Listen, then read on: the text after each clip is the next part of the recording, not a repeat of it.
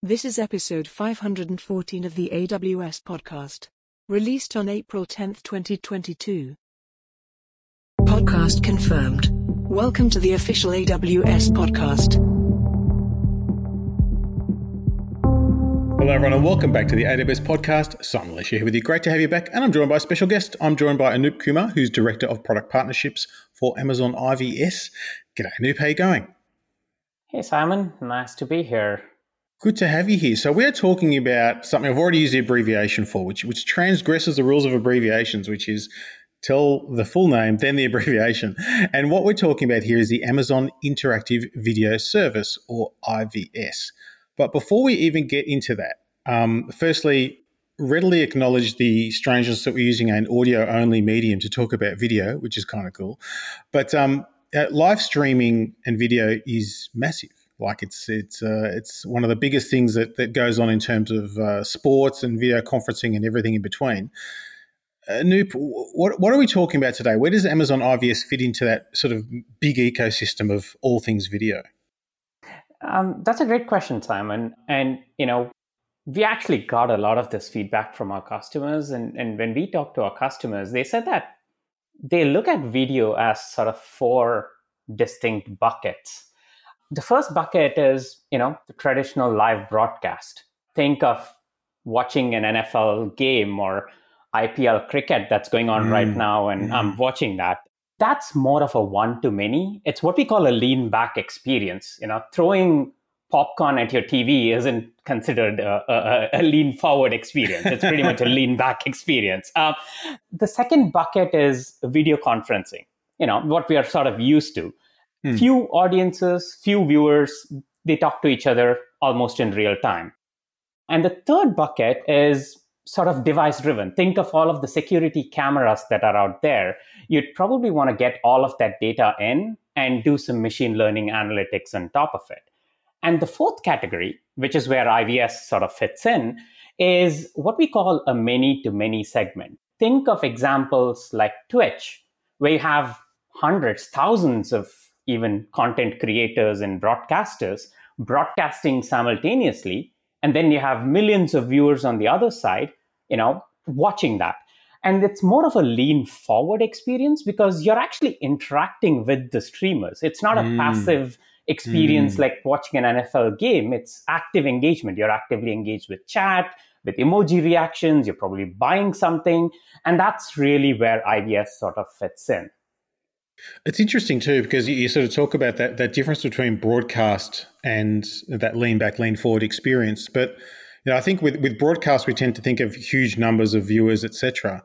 But with some of these streaming platforms and gamers and other entertainment type components, the audience is actually really big, but then you've got the additional complexity of the interactivity. So it's not like it's a smaller problem. It's actually, in some cases, probably a similar size problem.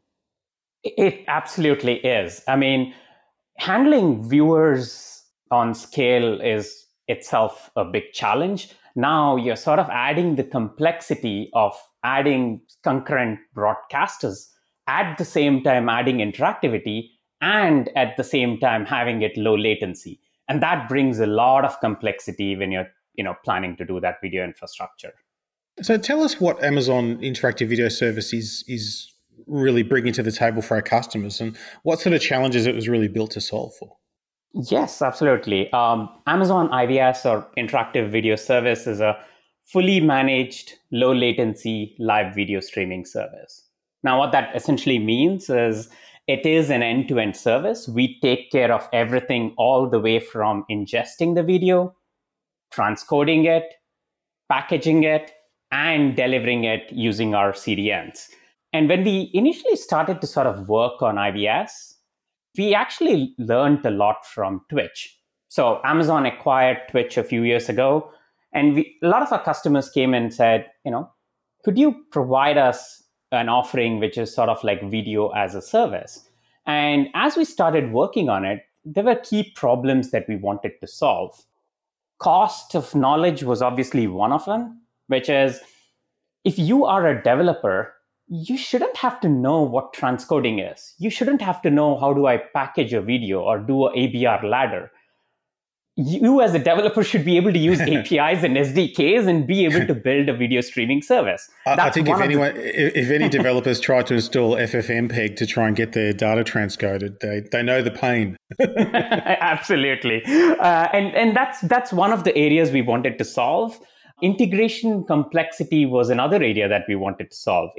It's really complex to sort of integrate live streaming solutions into new or existing workflows. So we wanted to provide a simple set of SDKs and APIs, and also support multiple platforms, like, whether you're doing it on Android or iOS or web or React Native. We wanted to provide the SDKs to be able to handle all of that. The third aspect was scalability. Like we talked about this earlier, right? Which is, it's not just about scalability on the viewer side, it's also scalability on the broadcaster side. How do I have thousands of broadcasters on my platform to be able to stream, at the same time, build interactivity at the same time, while at the same time making sure that, you're not compromising on the quality of service or the latency. So that's another area we wanted to solve. And the last thing we wanted to really solve was audience retention. You could always, go to a third-party platform like even Twitch, but then the challenge is you're sending your audiences or your viewers into another platform. Like, how do I do it within my own domain or within my own website? And that's one of the areas that we wanted to solve as well. That's interesting. You touched on one area that I think is fascinating in particular, because it's sort of based on physics, which is latency, and that sort of demand for lower latency. What makes it important in this particular domain? That's a great question. And in fact, did you know that there is a sweet spot of latency? I did not. What is my magic number? Yeah, there is a sweet spot of latency that makes interactivity possible, and that's between 1 to 6 seconds. And we actually learned this through our experience with Twitch. We've been operating Twitch, at scale for years together. So we learned a lot in the process. If you look at sort of the traditional latency, and I can give you an anecdote. I used to stay very close to the San Francisco Giants stadium. And every time there used to be a Giants match, sometimes I used to hear the cheers, or sometimes I used to see the fireworks before I saw that on my TV. And you knew when to look closely. Exactly. And it's fine. Like for a lean back experience, it doesn't really matter. But when you are doing sort of a lean forward experience, when you want your audience to work with the creators, you really need low latency. But then, you probably ask the question, why not go with the technology like WebRTC, which is sub-second latency and video conferencing? The challenge with that is achieving scalability. Because if you're using sort of sub-second latency, yes, you can, of course, achieve low latency, but then you'd probably compromise either on the quality or on the scalability aspect of it. If not both, then the manageability aspect of it. And that's where, we sort of learned that 1 to 6 seconds is sort of like the sweet spot of latency. And that was one of the core tenets of IVS. And when we decided to build it, we wanted to make sure that customers are able to achieve it, irrespective of the number of broadcasters or the number of viewers. Nice. So they didn't even have to think about it to get that good experience, which is what you want. And Anup, help us navigate something here, because there are many ways to solve problems, and we have lots of services in the video domain. We have all the elemental media services. We have Elastic Transcoder. We have Chime. Lots of different things. When would I pick IVS for live streaming? How do I know which service to use when? That's a great question. And in fact, AWS provides an opinionated set of services to solve specific problems. Not to say that you cannot use one service in lieu of the other. You can, of course, do that. But if you go back to the 4 buckets that I talked about earlier, so if you're doing anything in sort of like the traditional live broadcast, you probably want very fine-grained control of the video. You probably want to bring your own CDN. You may want DRM, like the digital rights management. You may want things like 4K support. In that case, Elemental suite of solutions is probably a good fit. If you're thinking of video conferencing, obviously Chime SDK would be a great fit. If you're thinking of device driven with a lot of machine learning analytics and you want to feed that into a video pipeline, Kinesis video streams is a great fit. And if you're looking at building sort of like an interactive live experience where you have the ability to interact with the audience or have some time metadata elements that trigger some interactivity on the viewer side, then IVS would be a good service. We, in fact, have a great blog written by our solution architects, Krister and John Barber, that will probably can put that as a show notes, as part of the podcast. Sure. That actually talks about, choosing the right live streaming experience for your use case. And one of the things I think we love at Amazon is to put services in the hands of our customers and see what they do with them. What are some innovative use cases you've seen so far using Amazon IVS? Oh, this is the question that gets me excited the most, to be honest, Simon. I would probably say I have seen 10% of the top use cases, and that itself excites me. So I'm really curious to know, what's the 90% of our use cases that I haven't seen? Exactly. And it's interesting, user-generated content is probably one of the biggest use cases. So we have customers like DENA.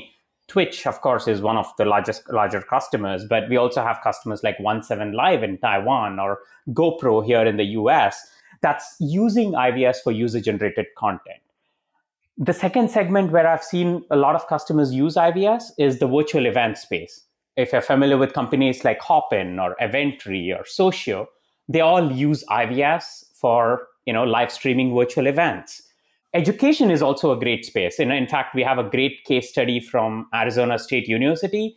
They were actually looking for a scalable solution to sort of live stream the ASU president's welcome address. And they decided to choose IVS because they could get this integrated in just a matter of a couple of days and get going with it. Blackboard, Mosaic, and few other customers that use IVS in the education segment. E-commerce is obviously really big. Amazon Live uses IVS, and so does companies like Trip.com, Traveloka, or partners like BeLive. Fitness is another segment. I don't know if you're familiar with this company called Tonal, which provides sort of like in-home equipment for workouts. They actually use IVS for live streaming all of the workout sessions. And outside of that, we've also seen use cases in virtual events and virtual concerts. We have a great example of a company called Rivet Logic using IVS for fundraising events because they wanted to add interactivity for their viewers. And outside of this, there are tons of other companies that also white label IVS and provide that as an offering, as an API offering for their end customers. So, this is probably every day I come to the office, I see sort of like new use cases coming up and I get excited with this stuff every day I come into the office. There's all different things there. Let's touch on that white labeling because I think it's interesting what partners can do here. Because, as you said, building all the technology behind something like this is complicated and difficult. But once you have it, it can be super powerful to apply in different domains. What does a potential partnership look like for people wanting to use IVS under the covers of their own offering? Yeah, that's a great question. And we have some partners in the e-commerce segment, for instance. We have a partner called BeLive. They're an APN partner who provide e-commerce APIs and e-commerce live streaming offerings for their end customers. So, if you look at a retail company, they don't necessarily want to build all of the bells and whistles themselves. They want to be able to integrate all of their product offerings and the product catalog and have an easy to use experience. And BeLive offers that.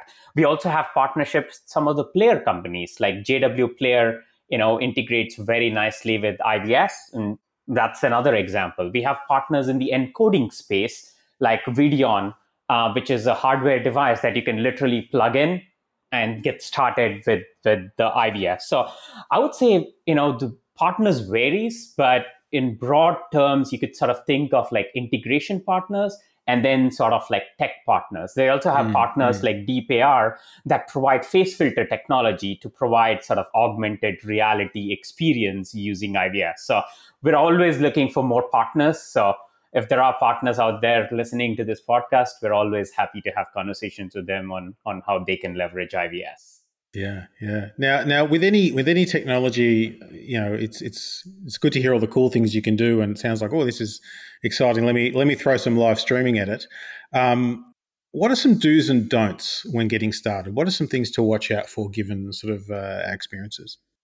Uh, Great question again. I would say maybe five things to really sort of look out for. The first one is, understand the use case and select the right technology. Like I said, AWS offers an opinionated set of services. So deciding which service that you want to use is probably number one. Number two, think about what type of interactivity do you want to add. You know, don't try to cram too much of interactivity into your offering. Do a lot of A/B testing to figure out what really works with your audience, Mm, and also mm. leverage interactivity offerings from our partners. Number three, I would say, is don't just think about providing the best experience for your viewers. If you are building a platform, your creators need to be on your platform as well. So it's Yeah, super yeah. important that you provide a good experience. So we have things like Mobile Broadcast SDK that you can integrate to provide a great experience for the creators.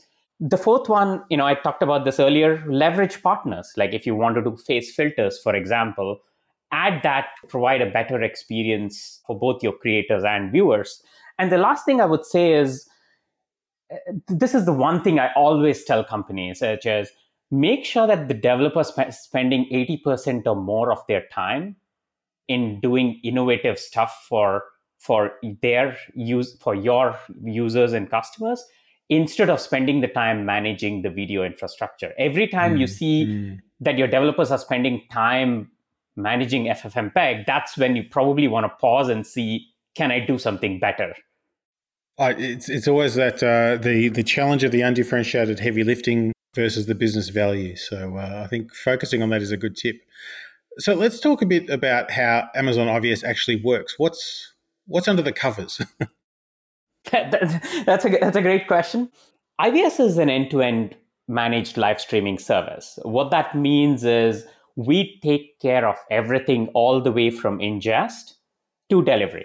Now, ingest is essentially, being able to take that stream into IVS, and that can happen in two ways. We provide our own broadcast SDKs. We provide the SDKs for Android, for iOS, or if a customer wants to use their own encoder, they can do that as well. Once the stream comes into IVS, everything is taken care by IVS. We take care of doing the transcoding, we do the packaging, we also build the ABR ladder so that when the viewers are in a bad network location, they can switch the rendition. IVS also offers something known as Time Metadata API.